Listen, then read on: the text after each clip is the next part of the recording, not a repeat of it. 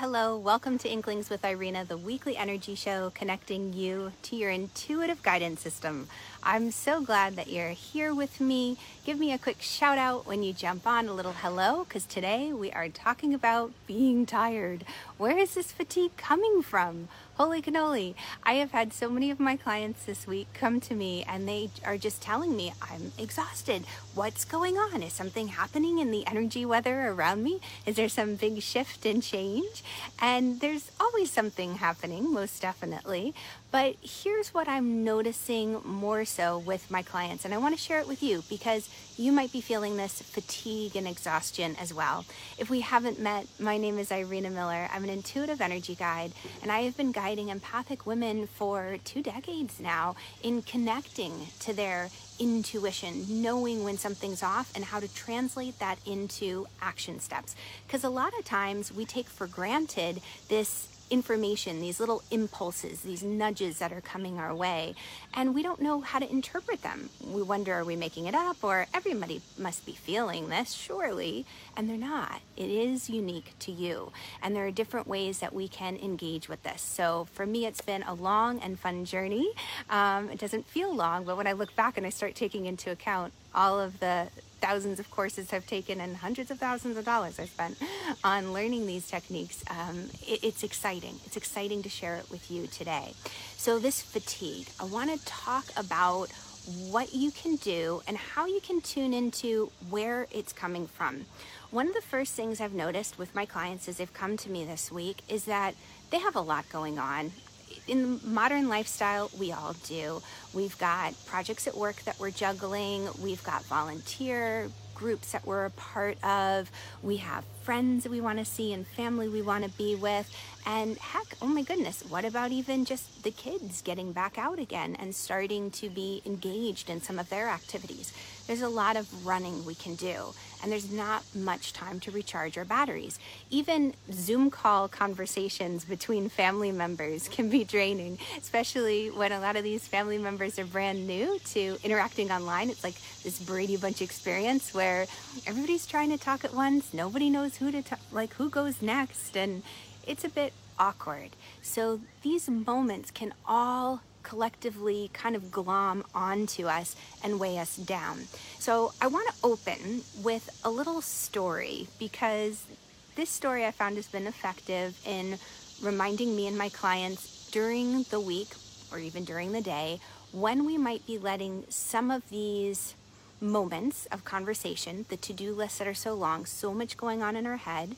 It reminds us of, you know what? I need to take a break and I need to realign. And it's that alignment technique I'm going to share with you in just a moment. So this particular story is about 2 monks. Maybe you've heard it. And these 2 monks, they go out for a walk every day after lunch, and they're part of an order that is practicing vows of silence and chastity. And so every day on their walk after lunch, they walk in silence and they look around, taking in the beautiful green of the trees and notice a chipmunk's running or a deer that crosses their path.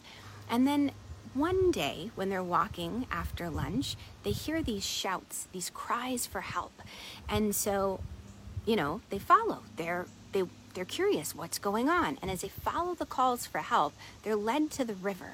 And the river is higher right now in this story. It's springtime and the waters are rushing quickly.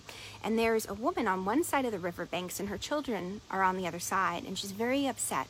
And she said, please help me. I can't swim and I need to get to the other side to be with my family. So the one monk goes right over and he scoops her up and he carries her across the river. And as he's putting her down, she says, oh, thank you so much. I'm so grateful. Thank God you came along. I didn't know what I was going to do. And the monk says, of course, you're welcome. No problem at all.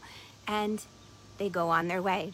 Now, in the meantime, as the woman goes off in her direction, the second monk has crossed the river. And oh, he's so angry. He's seething. He's shooting daggers at the first monk who carried the woman. And he starts stomping, and they're walking. And the second monk, he's stomping and angry as all get out. And what happens is finally the first monk, after this goes on for about half hour, he turns and he looks at the angry monk. And he said, you must be awfully tired. And the monk goes, what are you talking about? Breaking his vow of silence. The monk said, goodness, you have been carrying that anger with you. And the first angry monk goes, of course, you broke the vow of silence. How could you do that? How could you even break the vow of chastity and hold that woman? And the first monk goes, my goodness, how exhausted you are. You have been carrying that woman since the river with you, whereas I put her down right on that riverbank and haven't given it another thought. So there are moments in our life where we're still carrying that woman, so to speak. We're carrying the idea or the thought with us. It's hard to put it down. We replay the conversation in our mind. We think of how we could have said it differently. We wonder how we got ourselves in this situation again. All of these things come at an energetic cost. They drain us, and it happens so subtly, it can be hard to detect in the moment. But that's why I'm here. I'm here to help you detect those moments where the energy starts to seep away. And the first thing that I encourage you to do, like I've been encouraging my clients, is find your center. And this is what the yogis call the Sushumna Nadi. It's your column of light that runs through the very core of your body. Think of the exhilaration that comes from that moment when you first rode a bicycle, where you found your balance, or maybe it was ice skating or skiing. Maybe it was simply watching a Cirque du Soleil performance where the artists are so in tune with each other. They're so in sync that they know just when to let go of the flying trapeze bar and hold out and reach for the other's hands. There is this integrity in synchronicity and alignment. So by imagining this column of light, what you're doing is you're tuning into that synchronicity, into finding the balance and harmony in the moment. That moment when, oh, I'm carrying that woman from the river, or oh, I'm worrying about this thought, or oh, I'm stretched too thin. I need to go this direction, that direction. Imagine that column of light from the center of the heavens. It runs right through you, through the pelvic floor to the center of the earth, anchoring you in this moment. The next thing to do is get a little playful and physical with it, because sometimes these energetic practices are so esoteric and etheric, it's hard to grasp them. It's like it's not tangible. How can it help me feel less drained and bring my energy back up, recharge my batteries? Well, when you bring the physicality into it and you think about like a car driving on the highway, if you have all the windows down, it might be nice to get the breeze, but it's going to affect the momentum of the car, and it's going to take more gas to get to where you want to go, because all that airflow coming in the windows is going to reduce those positive aerodynamics and slow you down. So having the windows up on the highway can save gas when we want to drive quickly. So same sort of, I think, thing with bringing your energy back to center rather than being scattered everywhere and getting that energy drag and drain. You remember what it's like to be in your center, and that's simply imagining that golden light. Then the physical practice you can bring in is think of yourself a bit like a juggler. You have that column of light, and you just extend your arms out at an angle. Hopefully you can see just a little bit of a diagonal.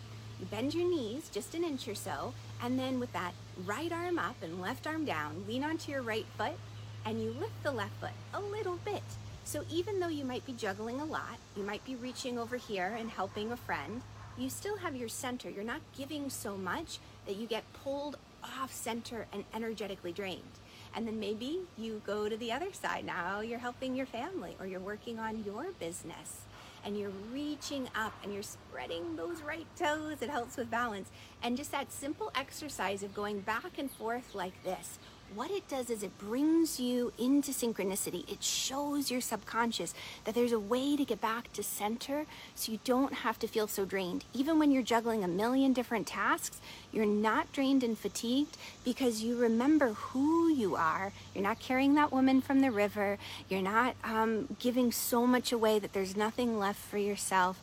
You're coming back home. So I hope you get a chance to get a little playful, get outside today, try these little balancing techniques.